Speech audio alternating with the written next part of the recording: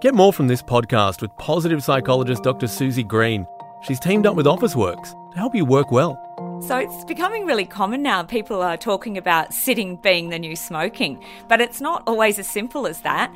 In fact, some research has found standing still can be just as detrimental. So it's really actually about movement and being active. That's hard to do in a busy office though. Like, how do we maintain an active day? Yeah, it can be really hard to remember to be active when you're really busy and you're focused on a task. So having some reminders can be really helpful. So for example, a Fitbit, which can, buzz you and remind you to get up and move. Also, any meetings that you have, try doing a walking meeting. Discover more ways to work well at officeworks.com.au/workwise.